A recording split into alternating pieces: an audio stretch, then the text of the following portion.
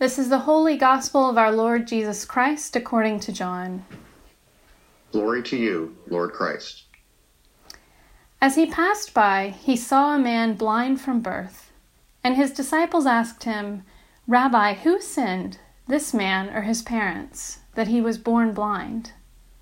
Jesus answered, "It was not that this man sinned or his parents, but that the works of God might be displayed in him. We must work the works of him who sent me while it is day. Night is coming when no one can work. As long as I am in the world, I am the light of the world." Having said these things, he spit on the ground and made mud with the saliva.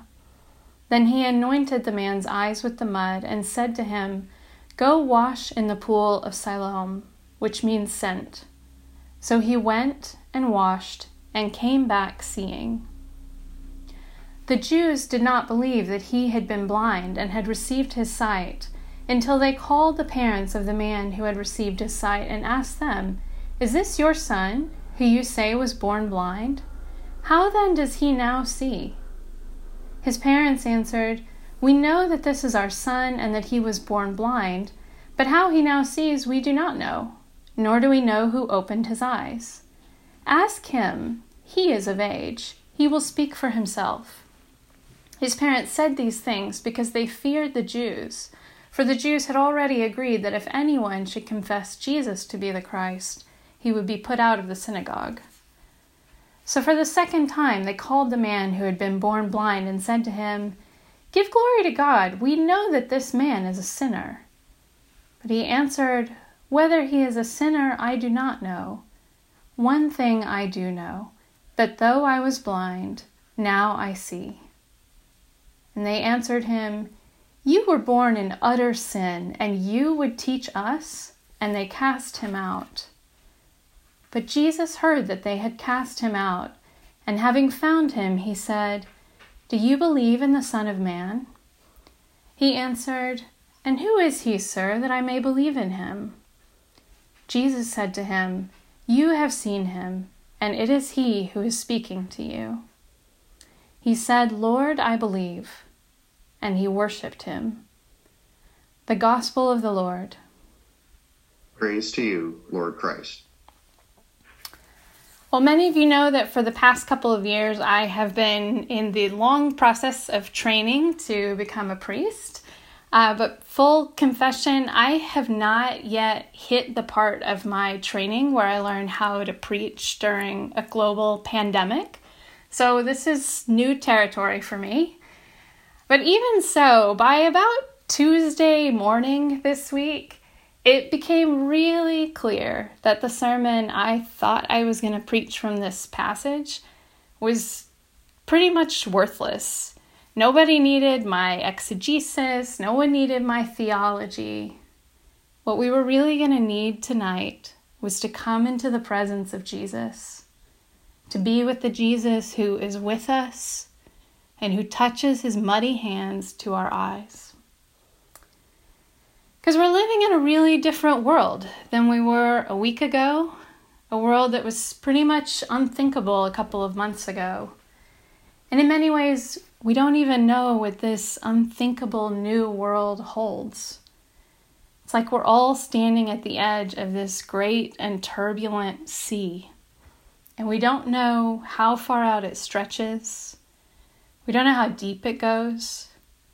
We don't know what unseen things are hidden in the depths. And maybe this sea is going to calm soon. It'll turn out to be just a small, shallow lake and the sun will come out. Or maybe the worst waves are yet to come. Things we can't even imagine. We just don't know. There's so much we don't know. But we do know that whatever this sea is, we are facing it without close physical human contact. We can't reach out and hold each other's hands. We can't put our arms around everyone we love, everyone we are worried about. We can't touch the shoulder of someone that we are scared is vulnerable, the people who are most likely to be carried out to the sea. And that alone is something to grieve. Well, John's gospel comes to us in a way from the other side of this sea. It comes from the other shore. Because John wrote his gospel after something unthinkable had happened in his life, in the life of all of his readers, after their world had been turned upside down. Because John's gospel is the only one of the 4 gospels that was written after the events of 70 AD, after Jerusalem was sacked and the temple was destroyed. And in that time, Roman troops had marched on the city. They had killed every last Jewish rebel. And then they systematically killed the elderly and the frail. And then every man, woman, and child that was left standing became a slave. And the Romans destroyed the temple, that place where God's presence was supposed to dwell with his people. And they stole its lampstand, and they stole the bread of the presence, and they marched them back to Rome as part of their victory parade. And it would be hard for me to overstate what a huge, catastrophic, devastating event this was for John and his readers. It would have felt like the end of the world to them. And at the end of it all, they looked around and everyone they knew was gone. All the grandparents were gone. The whole Jewish economy was gone. The temple and its light and its bread were gone. It must have felt like the presence of God himself was gone. And John writes his gospel years after the dust has settled from this catastrophic event. He calls out to us from a distant shore, from the other side of that sea of uncertainty. And he reminds us that even here, Jesus is with us. Jesus is with us. Beginning to end, John's gospel is all about the reality of the incarnation, the reality that the Word became flesh and dwelt among us. And so from John's vantage point on this other shore, he can see the incarnation reality clearly. He can see that the temple may have been destroyed, but that the true temple, God's forever dwelling place with his people, Jesus, is here. He is with us. And John can see that the bread of the presence may have been mocked and taken and trampled underfoot, but the true bread from heaven, Jesus, is with us. And John can see that the lampstand may have been paraded down Roman streets, but that Jesus, the light of the world, is with us. Jesus is with us. This is the reality that every miracle in John's gospel is pointing toward. Now, his gospel has 7 miracles, 7 signs that help us understand the incarnation, understand how Jesus is with us and what that looks like. And every one of these signs fleshes out for us something that is true about Jesus. It incarnates what's true so we can see it and touch it, and so that we can believe it. And so tonight's text is from the 6th one of those signs, when Jesus heals a man who's been blind since birth. And this sign is incarnating the truth that runs all through John's gospel that was just read in verse 5, that Jesus is the light of the world. But along the way, the story gets tangled up in all these theological fights. First, Jesus' disciples ask why this man is born blind. They are walking past, they see him, and they assume surely he's done something wrong or his parents have done something wrong. This guy's really not a person to them. He's not a human being. He's like a concept. He's sort of this abstract theological puzzle that they want to solve. And Jesus just rejects that whole way of thinking about him, that whole system that reduces people to abstractions, that just wants to figure out, who do we blame? Who do we cast aside? And so Jesus stops walking. He pauses right there, and he makes the theological question personal. He makes it incarnational. He chooses to really see the blind man. He gives worth to him. He makes him a living picture of what it means to be someone who truly sees. He makes him a participant in the work of God, bringing light to darkness. And then later, after he restores the man's sight, the Pharisees and the man's parents and all of these onlookers, they're still arguing. They still want to call this man a sinner.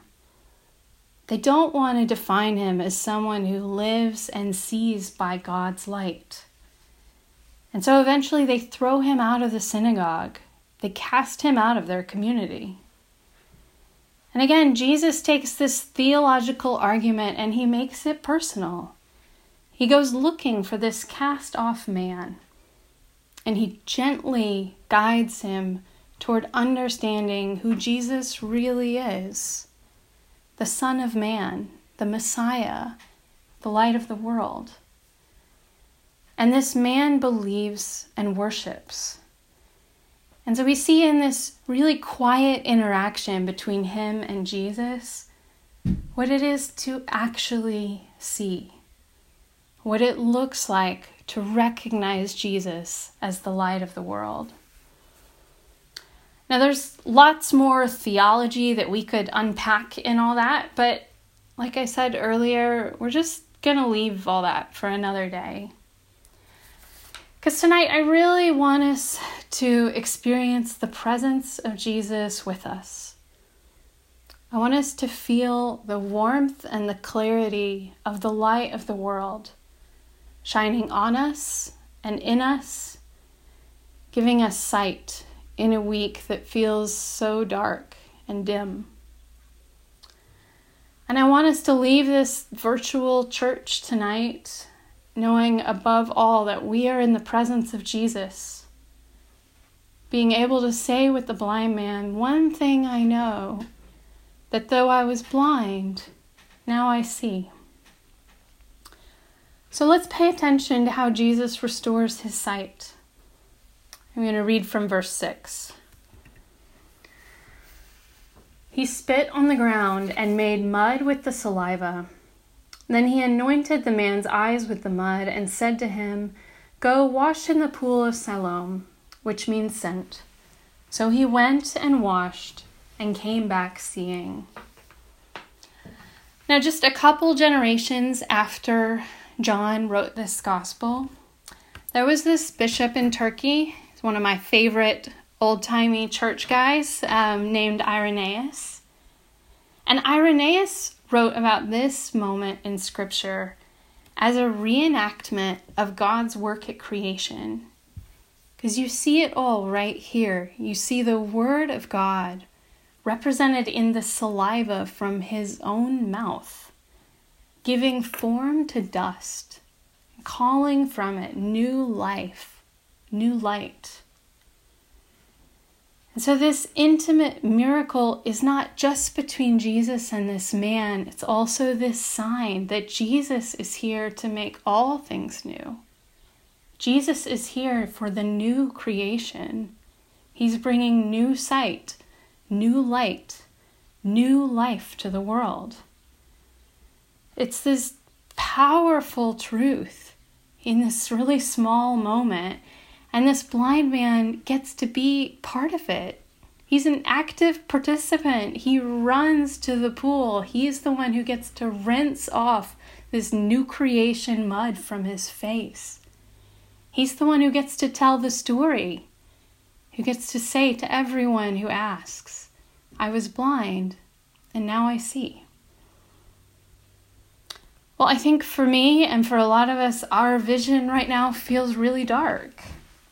There's just this atmosphere of grief and isolation, really an atmosphere of death. It feels like it casts this long shadow over what we can see.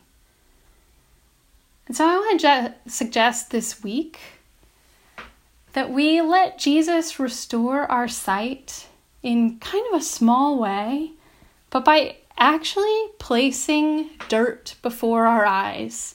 And I don't mean rubbing it on our eyes, although, well, yeah, you shouldn't do that because we shouldn't touch our faces. But I mean literally looking down at the soil. Because it's spring and all around us, creation is showing us this story about light coming out of darkness and about life coming out of death. This story about resurrection. And so I want to encourage you to open your eyes to see that story, to notice how everywhere you look, there is new and beautiful life just bursting forth from these desolate patches of ground, filling and crowding them with color, with beauty. And allow this soil focus to give you sight. And then there's one more thing that I really want us to notice in this story, really more than anything else. I think what strikes me most reading this story on this particular week is just the intimacy of the human contact. This is social presence at its most tactile and human. We see Jesus transmitting light and life in the same way that we're all trying so hard not to transmit COVID-19. Normally, we think about our bodies interacting with Jesus' body in the bread and wine, in the body and blood, and in this act of eating and drinking. But here, we get Jesus' saliva on his unwashed hands. We get it mixed with dirt and then smushed right up into this man's sinus cavities. Jesus doesn't just touch him, he infects him with his life and light. And the scene is so earthy, so bodily. It's just so close. It's this profound picture of Jesus with us. I don't want us to miss it. I think it's God's mercy that this story comes to us this week in the lectionary. Jesus is with us. That's the whole message of John's Gospel. That's the incarnation hope he is offering us from that other shore, across the sea of uncertainty.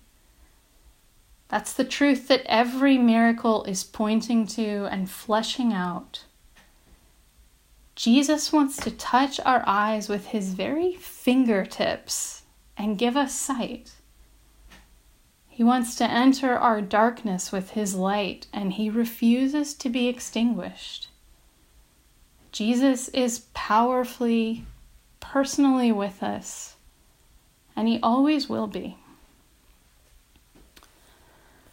Well, now we're going to enter our usual time of silence, and I want to invite you to close your eyes. If you feel more comfortable, you can shut your video off, but that's up to you.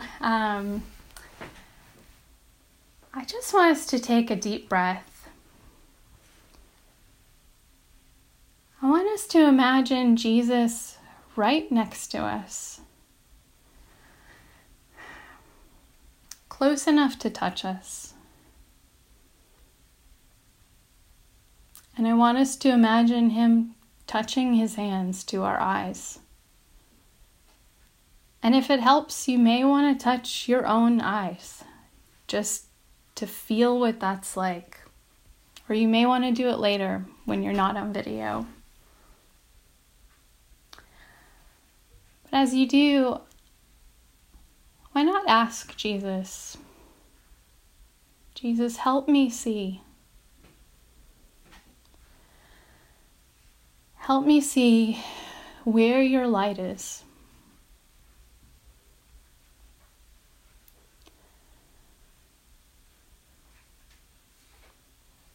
Jesus, help me see where you are.